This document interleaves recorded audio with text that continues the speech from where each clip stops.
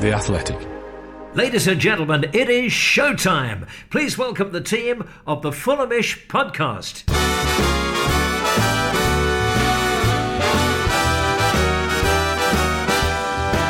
It's the Fulhamish podcast, your independent voice of Fulham FC. My name's Sammy James and welcome to the show, brought to you by The Athletic UK. And today we're going to be discussing Fulham's 6-2 win over Bristol City on Saturday. 13 goals in 2 games, 2 halves of football with 5 goals scored. These are sensational times to be a supporter of Fulham Football Club.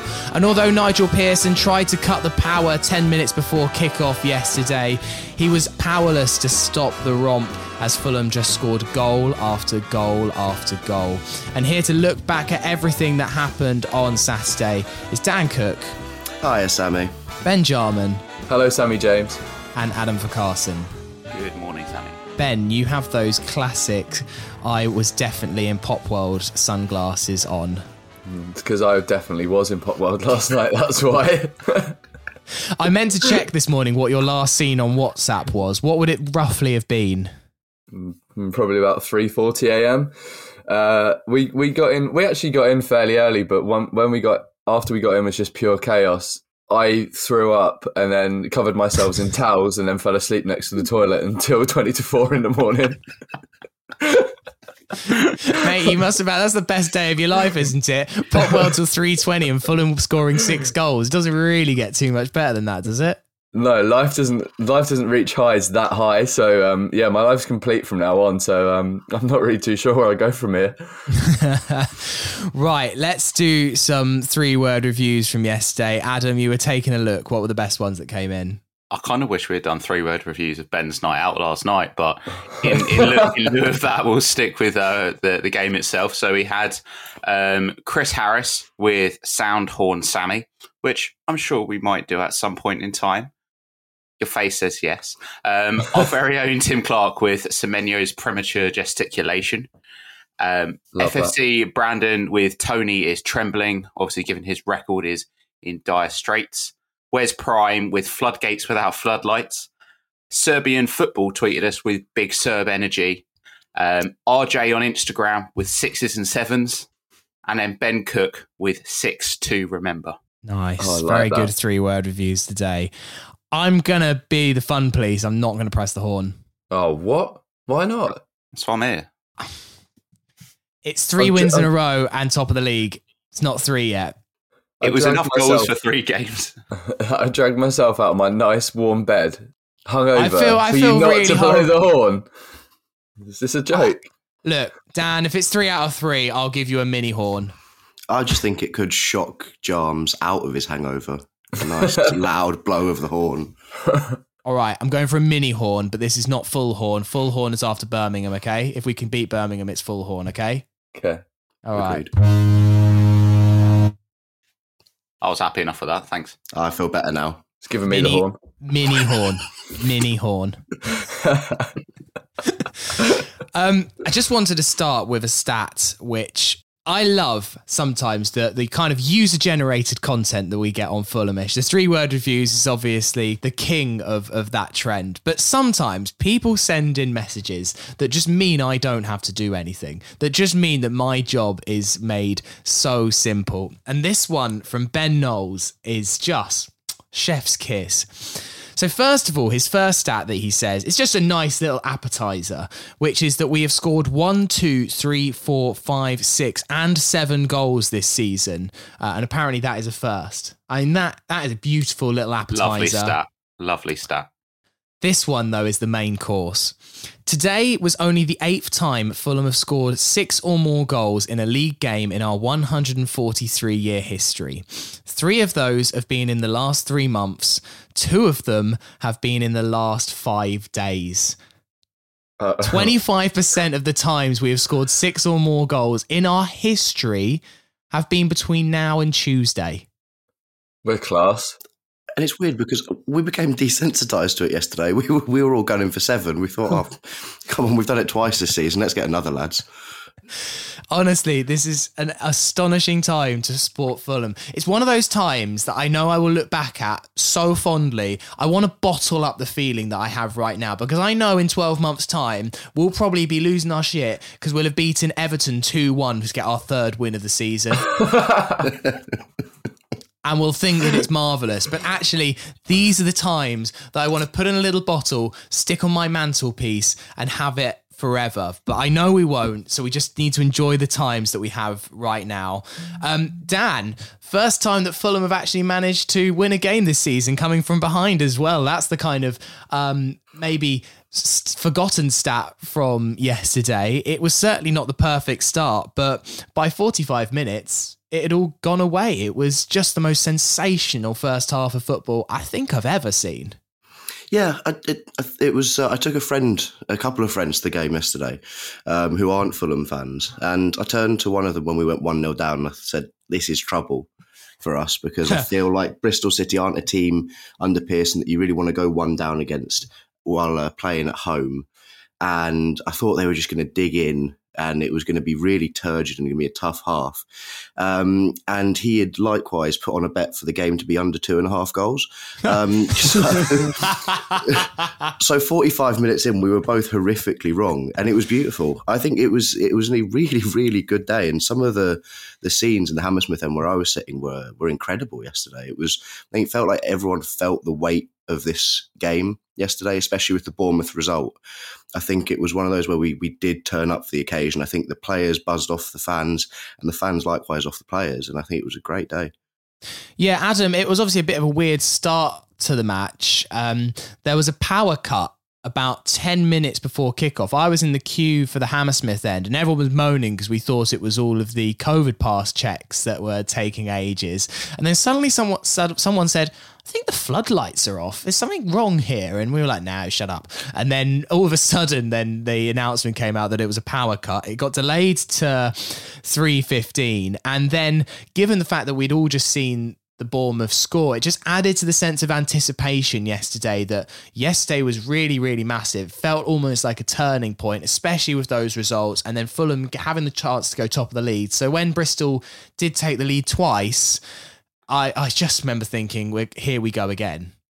I totally agree. I was sitting I was sitting down in the concourse of the Johnny Haynes stand watching the Bournemouth game, and it was brilliant. You know, I've never seen so many Luton fans in my life when that goal went in. It really did it was like a pre-match, a proper good pre-match. So as soon as that we went outside, we were kind of waiting for the game to kick off, and it was a weird kind of subdued atmosphere when the floodlights and everything went out, because the players had already warmed up. They weren't sure if the game was going ahead at the same time. They came out and they were kind of warming up again. So I think that probably built some nervous energy up for us. And yeah, as soon as kickoff came, there was definitely a part of me that felt this is going to be one of those games for Fulham where all the pressure's there, all of the opportunities there, and we potentially let the chance go. It was also, I mean, we'll come on to both of Bristol City's goals, but it felt as though Fulham weren't expecting Bristol City to genuinely attack. It was like, this is our game, we're going to go and play now. And then as soon as Bristol ran at us and actually managed to score, there weren't really any tackles going because they genuinely didn't see the threat that Bristol City possessed. And that's when, even later on in the game, when we found that we were ahead, I still didn't feel 100% safe until we started to score, goals 4, 5 and 6. Yeah, Ben, I want to obviously talk about Fulham's attacking prowess in a second, but let's maybe just do a little section on kind of both the Bristol City goals. And first of all, I feel I have to say Semenyo's take of both of them is astonishing. The first is quite good. The second, he only can hit it in exactly where he did. He turns Tim Ream, he holds off Harrison Reed, and then he smacks it on the inside of the post, inch perfect. So I will give a little round of applause to him, but also Tom Cairney. I mean, I don't know why it's Tom Cairney suddenly in Kenny Tete's position, but he gets spun far too easily, really. But then again, he's not a right back. And obviously the second's a calamity, really. It was two really emphatic finishes. The first one I thought was excellent at the near post. To roof it like that shows some incredible technique. And as you say, to turn Tom Cairney inside out before doing that, I think there's a good player in Semenya there. So yeah, I think Bristol City should be very excited about him. It looks like he's got a lot of pace and power, and the way he drove at players for that second goal was also really impressive too. You saw his upper body strength holding off Harrison Reed, who, if you watch the Bristol City highlights like I did this morning, just to remind myself of what happened, because I've got a memory blank, that they call Harrison Reed Tim Reed, and he's a US international. But yeah, I thought two brilliantly emphatic finishes. The second one was like watching FIFA 21 in real life, with that Mitrovic shot that powers off the defender, and it's a perfectly placed pass for about 45 yards that skims across the pitch like perfectly into Semenya's feet for him to drive on. I don't think I've ever seen that in a real life football match. I've only ever seen that happen on a video game presented by EA Sports. So yeah, it was just a bit like a glitch in the Matrix, that second goal. And I just want to comment on the Bristol City highlights, because I was watching them this morning, as I mentioned, and I was just laughing the whole way through, because the amount of times they mispronounce players' names, or they completely get the wrong player, or they just amalgamate names. It was just very, very fun watch. They called, as I said, Harrison Reed Tim Reed, and they called Tosin Adarabioyo a few times, and I was just laughing. It was just great. Very As nice we've said vibe. many times this season about Tosin, it's just not that hard. Call him Tosin. It's really, really easy. Mm-hmm. Can I just say, Sammy, on the goals that we conceded, my only worry is, and I was thinking it during the game, off the top of my head, it feels like we've conceded the same goal at least 4 times this season, where an opposition player has picked the ball up on the halfway line, run in a straight line towards our goal, and been able to put it in the net pretty much unchallenged. Off the top of my head, we've got the Reading goal, you've got Sheffield United's goal, and then 2 yesterday. And I think it is just an issue, and it is an issue with our system. We're one of the few, in fairness, but where, because we are high wing backs and we've got at least 2 out of 3 central midfielders who like to affect the game in the final third, we are open to be countered like that. And I just think that we need to work out a way of dealing with it, because I think I would say the same thing for the second goal as most people, was that we should probably just take a yellow card in that situation. But that's not really a solution to the problem, because you can only do that once as Tim Ream or Harrison Reed, and then you can't do it for the rest of the game. So I think we need to find a bit of a better solution than just Stefan Johansson bringing him down, because that's just a sort of a temporary solution. Yeah, I was thinking on that second goal, would that not have been a red? Could well have been. I don't think if Tim Ream brings him down. If Harrison Reed does, though, If Reed Reed can't. does, it's a red. Yeah. Yeah. I think this is one of the things that stuck out to me as well, was that Bristol City, like many other teams this season, have left those 2 strikers up top throughout the whole game, regardless of the situation, whether it's a corner, whether it's open play. They've stuck those 2 strikers on Riemann and Tosin. And that's been a blueprint for anyone that has played against us this season, and the teams that have caused us issues, especially when you look especially at Sheffield United. They kept Billy Sharp and his strike partner up front the whole time, and they caused us real issues. And it happened again yesterday with those 2 strikers that were almost goal hanging on our centre halves, and we are going to have to do something about it. Yeah, it's great that we're scoring 6, 7, 5, 4, 3, 2, 1 goals every single game, but there has to be something done when we go into the Premier League, because it would just be bread and butter for those strikers. If Ben, don't go. When. Adam, let's go on to some goals then for Fulham, because Fulham did manage to turn around a losing position. Fulham had kind of managed to do it, obviously, once with the Mitrovic header. It was a really nice cross and a little nudge from Mitrovic, which nestles in the corner. The most impressive one for me, though, was the second. It was such an instant response that could have been a real knockout blow for Fulham. I felt like that could have dented our confidence, because they must know as well as we do that our record at restoring leads is shocking, to say the least. But the fact that we managed to do it instantly was really, really impressive. It was one of those Kung Fu Kenny massive crosses that he absolutely loves to do, just booting it into the box, the kind of falling ball which always seems to magnetically attract itself towards Mitrovic's head. A lovely knockdown, and then Cabano just tapping in from Mitro's layoff. That was so important to the context of the game. If Fulham had left that 3, 4, 5 minutes longer, suddenly I think yesterday becomes a massive slog, and it was just the instant nature of it which gave Fulham the kind of energy and the kind of belief that, right, no, we can't get past this Bristol City team, lads. We just need to believe in ourselves. Yeah, we really kicked on from there, and I think that if we were to have not scored that goal, you wait another 10 minutes, it plays out a narrative that we've all seen happen regularly at Fulham, in that we go 2 goals, we go 1 goal behind, we've conceded twice, we can see that we're not going to get back in this game, and that Bristol are probably going to, keep the ball, waste some time and get through the game. But as you say with Tete's cross, this is why I love Kenny Tete playing. Anyone who's been to a game with me can vouch for the fact I really love the guy. But if you absolutely wallop the ball enough times into the right area, it will, as you say, magnetically go to Mitrovic's head. And there is a part of me that if Anthony Robinson could do a similar kind of cross, we would be absolutely lethal. But it was the most important goal that we scored because it got us back on track. And all of our goals are important for a different reason, in the fact they kept us in the game, but especially after that goal as well, that's where we start to thunder ahead with, Carvalho scoring potentially my favourite goal that I've seen him score at Fulham. And it kind of signalled, there were a lot of fans around me that weren't happy with Carvalho, saying, why is he playing? He's not influencing the game. And then he goes and does that. Without that goal, without the kind of release of pressure and the fact that we think actually we can go and win this game, Carvalho probably doesn't try that.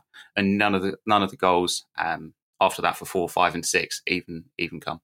Yeah, very similar to a goal that Fulham scored against Leeds at the beginning of last season. It was that massive, wild Tete cross, just kind of almost falling over, that he just wallops into the box. And it just has this kind of projection that just seems to really worry defences, almost like it gets caught in the wind or something like that. And as I say, Mitrovic just absolutely thrives on it.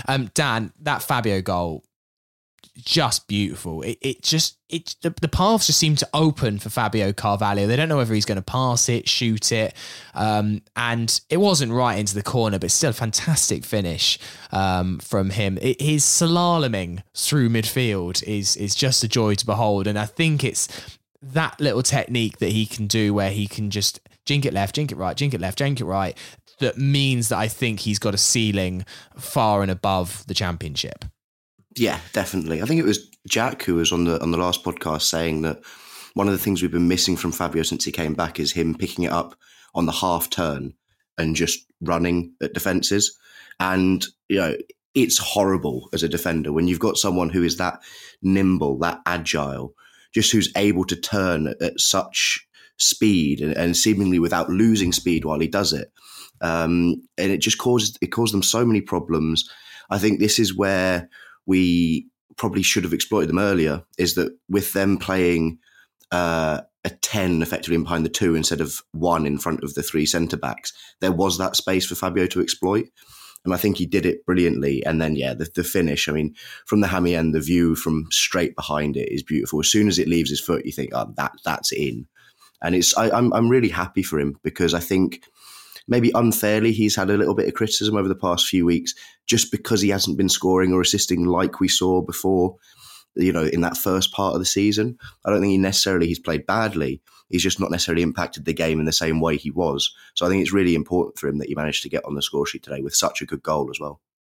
Yeah, and let's come on to goals 4 and 5, Ben. Mitrovic now has 27 goals in 24 games.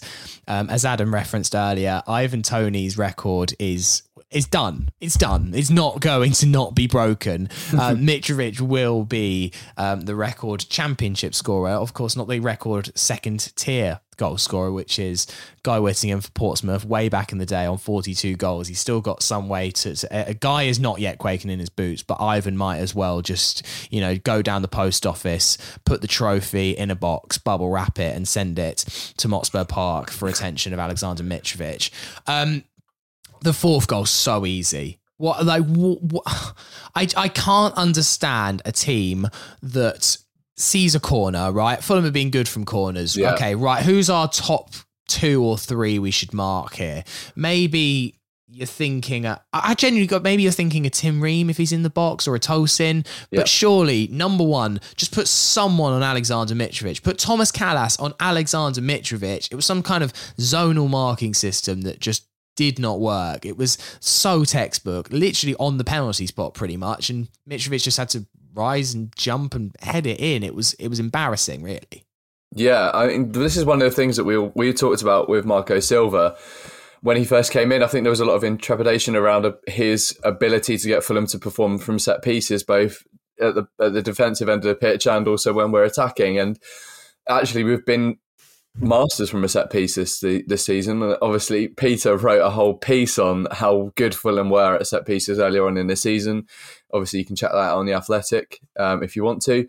But yeah, I thought that yesterday it was so easy for Mitrovic just to run onto that header and rise above that defender and power it in. And it almost is like at times Bristol City were digging their own grave a little bit. They didn't mark him at all. I think a lot of their defending at times was just basically vibes and just see what happens.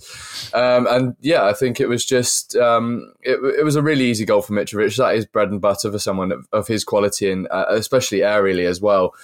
And I think that his finish after that for the hat-trick on the left foot was absolutely sublime. It really underlines how much of a potent striker he is to be hitting a finish of that velocity into that postage stamp at the top corner of the net on his weaker foot on the half turn. And I think that that's something that we had potentially been missing from Mitrovic at times, where his ability to shoot and turn on his left was lacking, especially at times last year. We mentioned the amount of block shots that Mitrovic had, and it was about the time that he added that to his game. And of course, this is very, very harsh criticism for a guy that scored 27 league goals already, and is almost certainly going to go on to hit 35 plus, in my opinion. And he said, guys, record is nowhere near being broken yet, but that's 15 goals. He could probably do it in the next 10 matches if he carries on at this rate. So I think he actually probably is a little bit worried there. But for me, this is, if we look to the future here, this is a guy that's bang in form of a manager that loves him, that is going to cause defences huge manner of problems, whether he's in the Championship or the Premier League. He's going to be in the Premier League, just FYI. But obviously, he's a guy that's also caused so much of an issue at international level as well. It's very difficult. Like, obviously, when you mention to anyone you're a Fulham fan, they always say, "Oh, Mitrovic, is so good in the Championship, never good in the Premier League, never been good in the Premier League for Newcastle either." And you're just like, the guy scored double figures for us in a season where we were absolute turd, and then was benched last season. What is he meant to do? And I think that if we do get up there, he's going to be fundamental to our survival, and then fundamental to us kicking on to the next stage. He is so streaky though, Adam. It is my only concern with Mitrovic. He just is the most confident player. You see, actually, he had a very similar shot, or he's in a very similar area against Sheffield United in the final minute of the game that we lost. And Mitrovic hits that shot against the bar. And then a confident Mitrovic yesterday just seems to find that inch or two below the bar and find the top corner. There is just a different Mitrovic. You can see it in his own, just the way he strolls around the pitch. There's such a difference between confident Mitrovic and just like frustrated, I need a goal Mitrovic. And it has always been the worry. And it's a worry with Fulham a bit more generally, considering how streaky we seem to be as a team, that if we did go up, and it's still an if for me, Ben, that when that I worry about Fulham when they're not scoring 13 goals in a week. Yeah. My difference with Mitrovic this season, I noticed though, is that I think what we used to find is he used to drop out of games when he wasn't getting service, and we used to blame. I remember so many podcasts we talk about how do we get the ball to Mitrovic more, and what he's done this season is he's gone, cool, I'll go and get the ball. And he's gonna get his confidence, like those little bits of, he's just gonna knock it off to one of our wingers and then run into the box. He gets his confidence from other areas of the pitch rather than just shooting. So that's where I seem to notice that when there's games where we used to see Mitrovic isn't interested, he's not getting involved in the game, or the team aren't getting involved in the game. I think Silva's got him in a system where he always feels pivotal to it, no matter where he is, and where he feels he's not getting the ball, he can come in, get the ball, and he's got so much better at being a provider. Like, I always feel like Mitrovic will probably get at least one assist a game as well now. And that's where I think Mitrovic has changed, because in the Premier League, he's not going to get that many chances every single game, but he will get that many touches to be able to, help the rest of our team thrive. So hopefully that will be the main difference, that when we go up next season, he's actually able to influence games a little bit more and get that confidence. Let's come on to Neeskens Kebano. He got Fulham's 6th yesterday. That touchdown is dirty, isn't it? That is just takes out the entire Bristol City defence. And it was one of those moments where you were like, please finish this, Neeskens, because if you do, this will be absolutely golden. But so many times I've seen Neeskens do a magic touch and then belt it into H7. This time he found the far post and it was just sublime. And I was chatting with George Singh yesterday and we were saying... Expected chats. There were some expected chats. He's going to hate you for that. He was, saying, can Kebano do it in the Prem? He was unsure. I'm confident because I just see this Neeskens, and if he has confidence, a bit like the rest of the team, I just feel like he will hurt some Premier League fullbacks as well. I just think that his level has gone up so much, or is that foolish recency bias thinking from me? I think the one thing that is for sure is that I think Neeskens definitely listens to the podcast, because I think he heard you 3-4 months ago, Sammy, and he's just spent the rest of the season being like, right, Sammy James, this is for you. And he's just been going on, he can't finish. Well, watch me finish from this angle. Wasn't it when I said that if he could finish, he would win the Ballon d'Or? Yeah. Well, here we go. This is season 1 of that route. He's got my vote.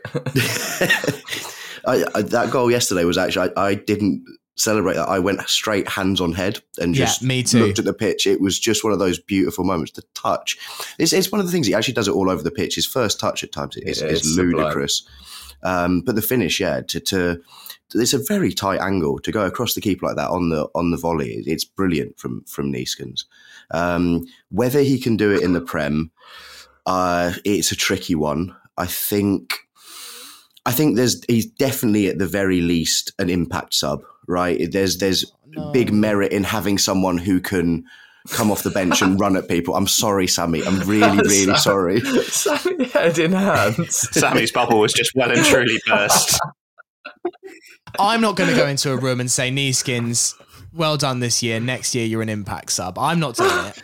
But Sammy, would you say, like, as a genuine footballer in terms of ability and what they provide to the team, that he is on the same level as Harry Wilson, a player who I think is capable of being a first choice winger in the Premier League? Harry Wilson's class. I feel they've been both as instrumental this season. They have, but and they complement the forward line well, as in, like, it all works together. Maybe on his own individual basis, are they, who's the better winger? I would maybe say Wilson, but I think when you find a system this good, you've surely got to trust it. Yeah, no, I think it's right. And I love Neeskens. He's top 3 favourite players at the club for me at the moment. He's just, and he always has been, he's just a brilliant human as well as a very good footballer. And it would be great. Mitro, without a doubt. Third one's a tricky one. Oh, you teed that up like you had them already. I think TC. Okay. Just vibes as a player. He was brilliant as well yesterday. Bar the first goal where he gets rolled so easily. I saw Josh Windass on Instagram giving him a little bit of stick for that as well on Instagram, which was quite funny. But yeah, he was just sensational yesterday, Ben. And there is a debate as to whether Seri comes back in. I'm not trying to be like anti-Seri here, but it is... I just think we're in a very fortunate position. Tom Kennedy clearly cannot do 2 matches a week, full 90s. We're in a very privileged position to have 2 players that are kind of in the same boat in that sense, same kind of ages. But Tom Kennedy's return has been so important to us. Yeah, he's been brilliant ever since he came back to us, and it's such a boost when you get a player of that quality coming back after a long-term injury that's taken playing football like a duck to water. He's been instrumental in so many of our performances, and just such a sublime player. I think literally, I've said it on the podcast before, and I've said it to some friends, and they always say it's a bit weird, but I think Tom Kearney is probably my favourite player that I've had to watch over the years. you know, when he used to glide around the pitch in 16, 17, and then that level on 17, 18 and 18, 19, like the playoff years, he was different gravy. He was unbelievable. The amount of things he could do with the ball, like a guy that plays so laid back, it almost reflects his character. And I just love that he's not afraid to take chances when he passes the ball. I think there are times where a couple of seasons ago, I maybe have given Tom some criticism that I think at the time was justified, but I think now if you put it in context and you realise when he's playing through an injury that big, that of course you're going to play within yourself a little bit. You're going to be a couple of yards slower.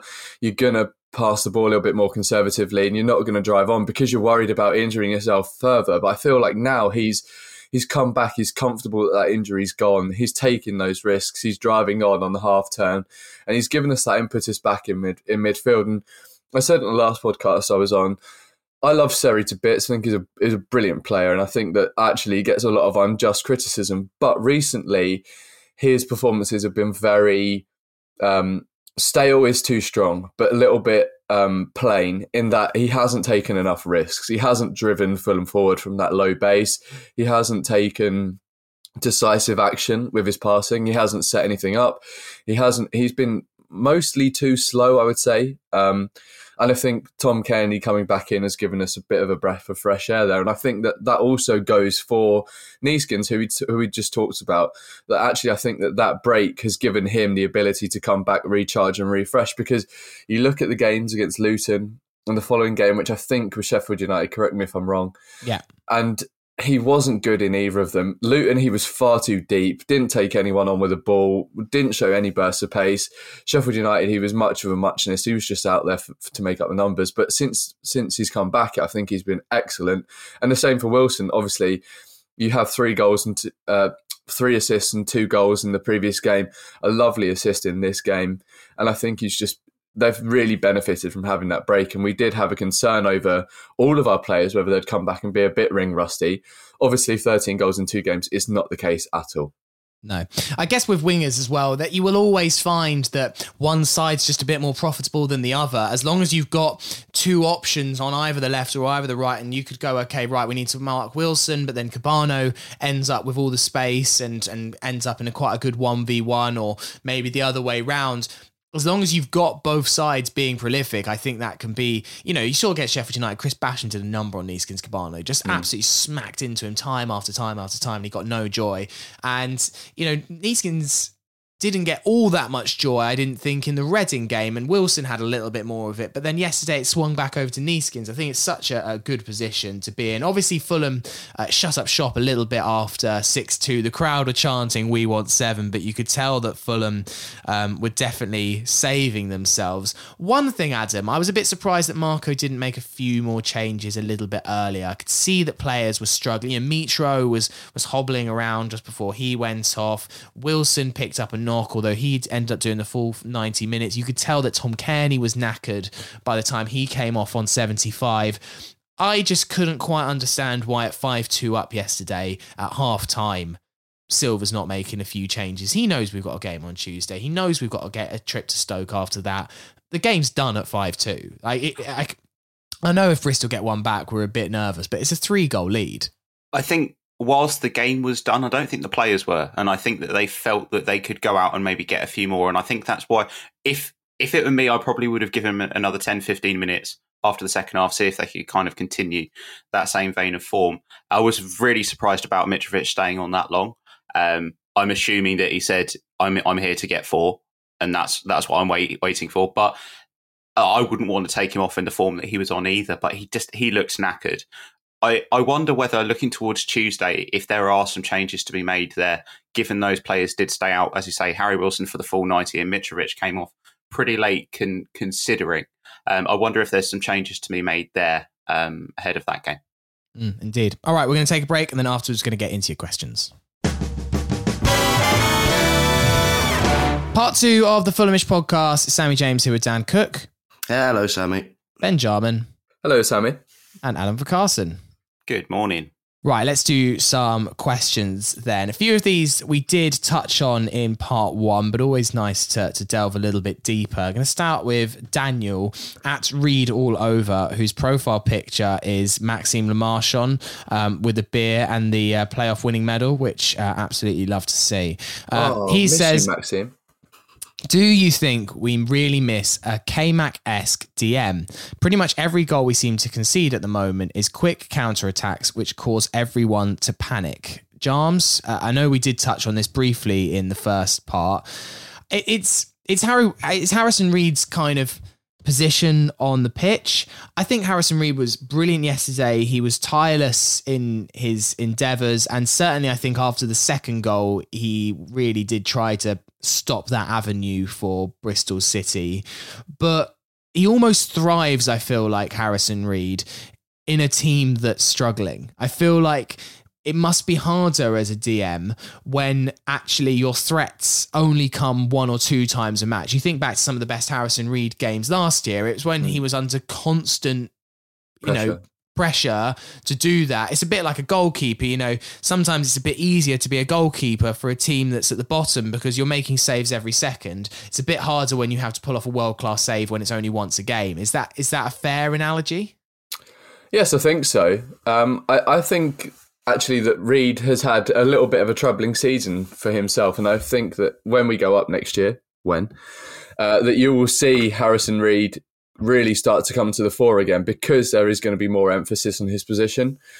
I think obviously the question about a K-Mac replacement, you are talking to someone who is a K-Mac aficionado, or someone that loves a big, tall, rangy defensive midfielder to sit there and break up play and spray passes, and someone that absolutely loves Busquets and thought that back in the day he was absolutely the best midfielder in the world. But there you go, give me some flack if you want to. But I do miss McDonald. I miss his influence. I think that he's a superb player, and I think when you think back to those Jokanovic teams, for me, he is always the one that sticks out as that rock that kept the whole team together. I do feel like there is an element to this team that is missing, and that element is that sort of defensive midfielder. But I think that, to your point, Sammy, we don't really feel the need for it at the moment because we keep the ball so well, we're so attacking, we're so free scoring that you don't really need that kind of player in there. And I think it would be a luxury to have someone of Kevin's ilk or play style back in the team. I do think it's actually a type of player that we're going to need to get in next year when we're in the Premier League, because there is going to be so much more pressure on this team. We are going to have to stop things at source. We are going to have a player that's going to be able to break up and pass. And I think when you look at some of the teams that are down the bottom end of the Premier League this season, they almost all of them have a player of that mould. You look at Brighton, they have someone like Bissouma who can break up the play and then start doing something with it. They have Enoch Mwepu, who they brought in this year. He's probably a little bit more of he has a little bit more to his game than being sat there, but you know where I'm coming from. You have players all the way across the league that do that. You have Decore as well, who was at Watford and Everton, who does that. And I think that is a staple of the Premier League. You do need that kind of player in there that's able to break up play at source, to pass the ball, that has that athleticism, that strength and that power. But can Harrison Reed not be that player? I think Harrison Reed is a supplement to that player. He's not that player. I think we saw that at times last year where he was powered, out muscled at times. I get he's like a terrier, and I don't get me wrong, this is not a criticism of Harrison Reed from me. I love him. I think he's a bloody brilliant player, awesome player. But I do think that in a Premier League, just the way I think it's just the way the Premier League is. You need that player now, and especially if Fulham are going to go in there with 4-2-3-1, where the two are going to be quite exposed. We saw it at times with Parker. When you have two in midfield in the Premier League, it's very, very difficult to make it work. I think where the difference comes between a Harrison Reed and a Kevin McDonald is that Harrison Reed is without being necessarily quick, he's very mobile, right? He covers ground really well, which I think he reads a game well, but because he knows he can cover ground, he doesn't have to have perfect positioning. Whereas you look at someone like Kevin McDonald, who you'd struggle to find players who read the game better than Kevin McDonald did during that period. And it's because I think partially because he knows that he can't cover ground particularly quickly. So he needs to be in the right place at all times. And that's what Kevin McDonald used to do. And he used to just sit in front of that back four and he used to cut out passes and then distribute. And it was incredible. And I think Harrison Reed does that in a way, but I think he relies on his mobility to get him out of situations when he's not always in the right position. I think that's where the difference comes. Yeah. And I guess also then you've got a slowish Tim Ream at centre back. So if Harrison Reed's then caught up the pitch, and Kevin McDonald said in quite a lot of interviews, he's like, it was great being with TC and Steffi Johansson, but there were a lot of times I had to get them out of jail. That is a hard role to play. And TC, as we know, is not famously great at defending. I mean, not famously fast either, TC. Yeah. So if you do find a player breaking through midfield, as we've seen now several times this season, I guess also coupled with a slow Tim Ream, we often are going to be in a few issues. And maybe that's an area that could improve next season, presuming, a Tim Ream replacement comes in if we go up. When? We did discuss this earlier as well, Adam. Tom asks, do you think we don't get enough bookings? We're 22nd in the league for yellow cards, which, given the way we play, you'd expect us to be higher up, considering the number of counterattacks against us will be higher than other sides who aren't as vulnerable to the counter. And I know that Dan says it's not a complete solution to get more yellow cards, but we're ultimately looking to stop 1 to 2 counterattacks a game. We can afford to get a few more yellow cards. I think it's difficult to get yellow cards unless it's for over celebrating at the minute. There's not really very many reasons to. As you say, there's the odd counter attack where I think we could take people down, but we still probably end up leading the fair play league because realistically we're spending the majority of our time attacking the opposition. And I don't think you can get yellow cards for royally taking the piss. I would like to see, and I was screaming at Harrison Reed, just take him out, because we could all see that it was going to lead to a goal. And whether it was Harrison Reed, whether it was Tim Ream, I do think that in certain areas of the pitch, we need to be a little bit more aggressive and we need to know when we can take that chance. But once we have taken it, particularly early in a game, I think what Marco has stamped out is the stupid yellow card that leads to a stupid free kick just outside the box that usually leads to a goal. Like, there were just as many times where us being aggressive under previous managers put us in similar trouble. I think there has to be a middle ground, and definitely when it comes to the Premier League, there's no way that you can get away with being as nice as we were. We'd again be relegated, and people saying, yeah, but Fulham are a nice club, aren't they? They play really nice football, but they got relegated because they were too nice. I think, the bringing in of a CDM might help with that, but it's a team mentality that would have to become more aggressive next year because teams will just take advantage of that. I honestly think that Tim Ream's too much for Gent to just shithouse someone. I just think he's just too much of a nicer guy. It's just not in his nature. He's just like, I haven't got time to be fouling you on the halfway line like all those other centre-backs because I am just morally superior to all of you.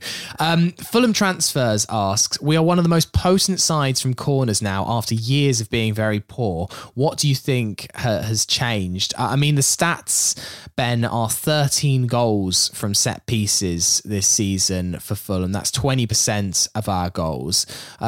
We've conceded 4 from set pieces, which is 19% of our goals, which is kind of the ratio that you'd expect. But considering how many goals Fulham are scoring full stop, for it to be 20% from set pieces is actually pretty incredible. It was one of the things that made me tear my hair out last year, was that Fulham weren't more potent from set pieces, because I was thinking, we're relegated. We're a side in the relegation zone. We need to be much more potent from set pieces. I think we scored 1 from memory last season. Yeah, it is nice, but what is it about Fulham this season that just we seem to be scoring more? I mean, we could have scored 2 yesterday. Mitrovic actually missed a very, very easy header from a corner when we were 1-0 down as well. Well, I think the obvious thing to point out is the quality of delivery this year has absolutely flown through the roof in terms of the level. You look at Harry Wilson, I think his set-piece quality is unrivaled in this team. we're lucky that we have him and Kenny Tete, who are great at crossing the ball.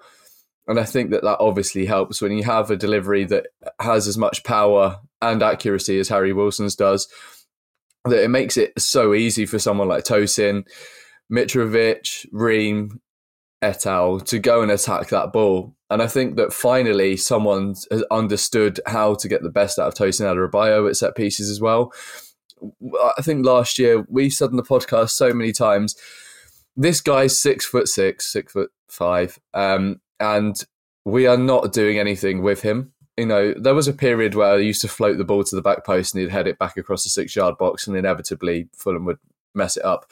But I think this year, to see Tosin, Mitrovic and Ream all attacking the set pieces has really been a string to our bow. And this is what happens when you try and win the league like this and you go back up into the Premier League, is that you're going to have multiple strings to your bow, because you have to be able to score from different situations, and being potent from set pieces is almost certainly what has kept Burnley alive for nearly 10 years. And I think you're seeing a dramatic decrease in the amount of goals that they get from set pieces now, which is why they're floundering so hard, because they can't score from any other situation.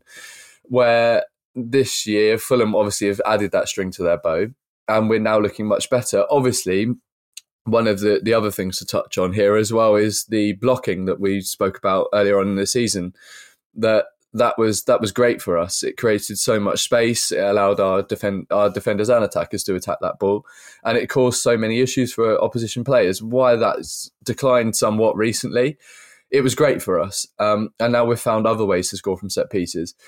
I think defending set pieces, we're slightly timid at times, and I think that we do need to be a bit more aggressive with them. But that comes with being like a zonal and mixed zonal system, in that sometimes players are a little bit unaware of what they should be doing, whether they should be attacking the ball, whether they should be attacking a space or the man.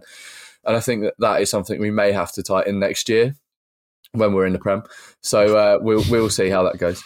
I think, James, what you're sort of saying is what I think the whole overall thing is, that we just seem to have a plan finally from set pieces. That is it. Actually, you should have just taken that whole segment, edit it out, and just have me saying, we have a plan now. Thanks, Dan. And I just think, but when you look at it, like, as we said with the blocking, like, it was working really well. But I think teams were becoming very aware that one of Fulham's whole sort of set piece plans was this blocking system. And I can't remember which team it was we played, but their manager had actually spoken to the referee before the game to tell him to look for it. Steve Cooper against Forest, and then we still managed to score a goal from it. We still got away with it, but I think that Marco Silva tuned in there and he thought, right, we might be running a risk continuing with this now. And I think he deserves full credit for changing it up, for having different options from set pieces. You can't just have one go-to set piece, because teams are in tune nowadays to analysing set pieces, both in attacking and defensively, and they will spot that and they'll find a way to deal with it. And so I think it's so important that we've not stuck to our guns and we've actually changed it up and with a bit of variety. It just seems so simple, though. That's, the blocking thing, I was like looking at it and going like, wow, that's really clever. We're doing these intrinsic cutting off people's runs, and then we get a free runner and that. And the last few goals that we've been scoring from set pieces, like Mitrovic's fourth, it doesn't look particularly clever. It's just a nice cross and a header unmarked. Same for Tosin's goal against Reading. I was just like, And even the Kenny Tete goal against Reading was just like, well, if you're not going to mark our best player, then like, does that require much of a plan, or is there some clever movement that I'm not seeing because I'm some football heathen? I don't know. I thought the Kenny Tete goal against Reading was brilliant. I love that goal. Yeah, his celebration was just the sweetest thing ever. I think Farrell summed it up, and we were in the Oak Furnitureland car park afterwards, and and Farrell just said, this guy's been in the Champions League semi-final, and he was celebrating scoring the fifth goal away at the Medeski Stadium like he was winning the Champions League. He was so excited. It was just a really, really sweet moment. The final one from Simon Gilson, who says, isn't it just plain nice to watch us and go thinking, yeah, we're effing awesome at the moment. It won't last when, in brackets, if we go up. So let's just really, really enjoy enjoy what we have right now. That I didn't add those brackets. Simon added those brackets. So Simon predicted the future of this podcast and said it perfectly. But yeah, it is just bloody awesome to watch this team at the moment. And Jack says, I genuinely think this might be my favourite Fulham team ever, just in terms of the pure joy they give me to watch. Do you feel the same way? Adam, I'll come to you. I do, however, I feel like it would need the entirety of the season for them to become my favourite Fulham team. At this point in time, we've had half seasons where they've been absolutely sublime, and we've loved watching those teams play football.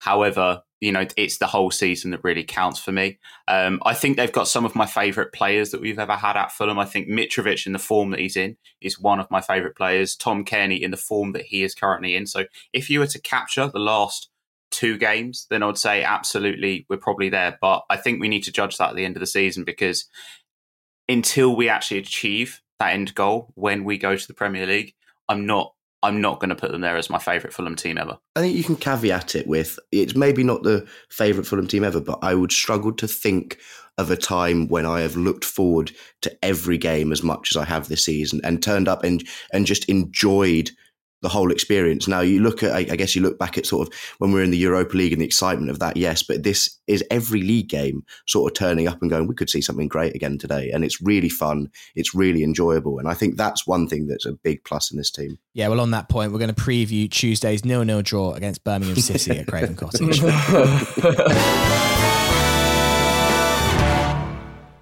Part 3 of the Fulhamish podcast. Sammy here with Dan, Ben and Adam. Let's look ahead to Birmingham on Tuesday. And we can't start without talking about the Lee Bowyer clip, which has gone viral, which is the reaction of Lee Bowyer after he's told by presumably the Birmingham comms man that Fulham won 6-2 yesterday. If you haven't seen it, I've got a little clip for you. Finally, a quick turnaround to Fulham now, the rearranged game. They've won by 6-2 this afternoon, so a very different challenge to prepare for. Yeah, so what's that, 13 in 2 games? Yeah, looking forward to that then. What you don't get from the audio is the look on his face when he actually, the penny drops, because he doesn't know that Fulham have won 6-2 when that interview's being played out. It's astonishing. Thank you, Lee Bowyer, for giving me a real good laugh yesterday when I saw that clip. I joked about it before the break, Ben, but yeah. I mean, this does scream Fulham struggling to score against a side that really we should be scoring a hatful against. Birmingham in pretty terrible form, haven't won since November, and that was an edgy 1-0 win against Blackburn. It's 5 without a win in the Championship, 3 of those defeats, some of them pretty heavy, including a 4-0 defeat to Blackburn just before Christmas, also a 3-1 defeat away against Millwall. So everything is aligning for Fulham to go and produce something magic again. But my worry is just with, you saw those knocks that the Fulham players were getting towards the end of the game yesterday against Bristol City, just coupled with Fulhamish tendencies. I don't know. I'm a little bit worried, but maybe I needn't be. Is this analysis really lazy, or is it so? It's very easy to say that it's either going to be 90 minutes of the lowest low block you've ever seen in your life, or Birmingham are going to get absolutely obliterated. I don't know. I feel like that is very sit on the fence analysis from me there, but with a Bowyer team's Bowyer teams are very, very difficult to beat all the time, and I think that you never get a Bowyer team that's ever rolled over and been beaten and they've never put up a fight. Yes, I think that there have been scorelines that you alluded to earlier where they've been beaten 4-0 or they've edged past teams 1-0. But ultimately, Bowyer is a man that loves structure. He loves to make games difficult for the opposition. And I think that Tuesday's game will be very, very difficult for us because they're going to come out and they're going to want to fight. And Bowyer is going to be a person that is going to relish trying to stop a team that scored 13 goals in 2 matches, and will be that guy that's going to will set out to shithouse his way to a 0-0 or a 1-0 victory away from home. And it's almost like Peaky Blinders FC are going to come down and try and steal what they can from Fulham.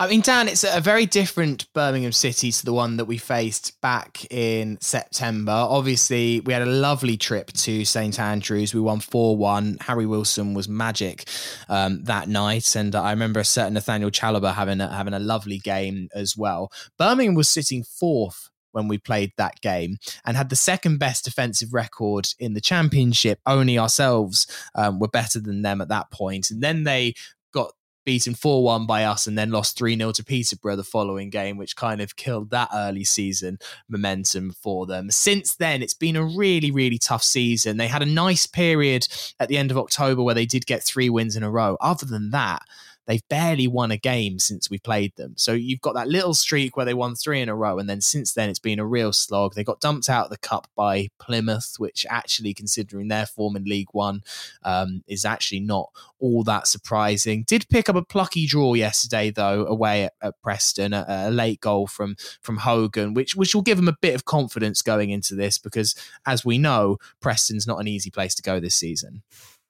Yeah, I think when we played them at St Andrews, I think I just checked, it was 7th game of the season, and we did a real number on them. I think that was the first moment that Marco Silva really showed his nous because we changed how we played completely. We understood that Birmingham would throw their wing-backs up high, and we just sat back and exploited the space they left in behind.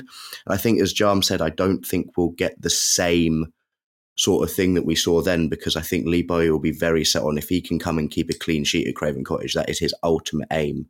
And I think that it would be foolish for him to set up in exactly the same way they did at St Andrews. I think where Birmingham's season pretty much faltered is the injury to Tahith Chong. I think he was at the heart of everything good about them because he was that connection between midfield and attack, and he was doing very much what we see sort of Fabio at his best do, which is picking the ball up and just driving at teams. And I think without him in the team, I think it makes, they've really struggled. You look who they've got up top, and I think they could cause us issues. But Lukas Jutkovic is an absolute menace. The aerial bombardment that we faced last time we played them saw probably Tosin's best game of the season. He was immense at St Andrews. And I think we need a similar performance from him because I think they will just look to get the ball into the box early, win headers, and just create a little bit of chaos. Adam, any changes that you'd like to see from Fulham? We referenced some of the fitness issues that we might face. We've got another big game away at Stoke on Saturday. There were quite a few, the bench was strong yesterday. There are some options on there. Would you expect to see someone like maybe Decordova-Reid coming in and starting this match? I wouldn't say expect. If everybody's come through the game largely unscathed and they're all feeling fit and training well, then I don't see an issue to go with an unchanged lineup. But if it was to be anyone, I'd probably say Decordova-Reid coming in for really any of the 3 behind Mitrovic. I don't expect that he would be putting Muniz in for Mitrovic at this point in time. I think that if we are ahead in the game, I think he might give Mitrovic a bit more of a rest in that one. The only other thing that I could see potentially happening is that, if Kearney struggled through that game, and it might be a case that we maybe see Chalobah deployed in that game from the start in that instance. But I wouldn't expect changes. I wouldn't also, though, be too upset if we did see a couple of changes for Tuesday night. It's a long season and we're going to have to use our squad, so we shouldn't always see changes in the lineup as a negative. Yeah, I wouldn't be too upset if it was Chalobah in for Kearney. Kearney can always be on the bench and always be deployed in the second half. Let's say we're struggling to break down the low block, or annoyingly Birmingham take the lead and we need to get back into it. I wouldn't be desperately upset to then see Kearney come on. He's still an option, I'm sure, if he's fit. But also, if you can give Kearney a week's rest before a Stoke game that's a really, really tricky visit up to the Potters, then that might be a nice option. But as you say, hard to rotate a winning side, isn't it? Particularly a side that's won so many games. But I'm personally on the boat of that. I know you shouldn't change a winning team, but ultimately there's a lot of games to play in a short space of time, and you have a squad. If maybe the Joe Bryan for Anthony Robinson is a little less necessary. I think that Anthony Robinson does have the minutes in the tank, and that would maybe be an area that I think is going a bit too far. But Chalobah for Kearney, given what we know with Kearney's injury history, seems like a sensible one to me. Right, that should do it for today's podcast. We'll go again on Tuesday. We'll see if Fulham can keep up the goal scoring.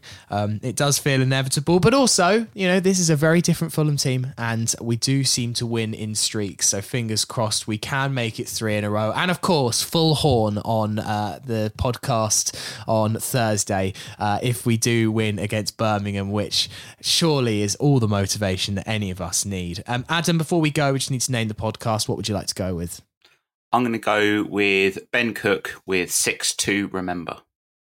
Very good. Okay, thank you very much for all your 3-word reviews and all your questions today.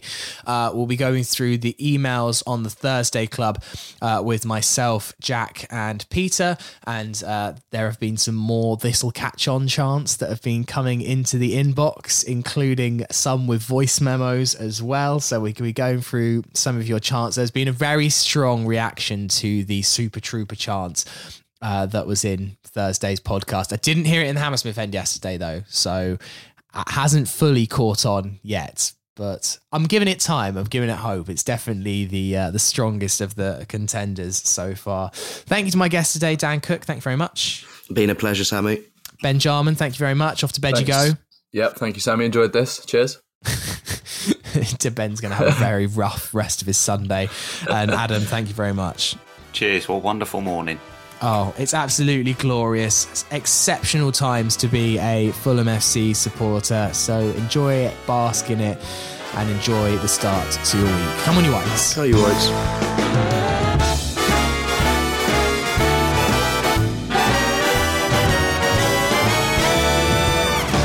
Toodles.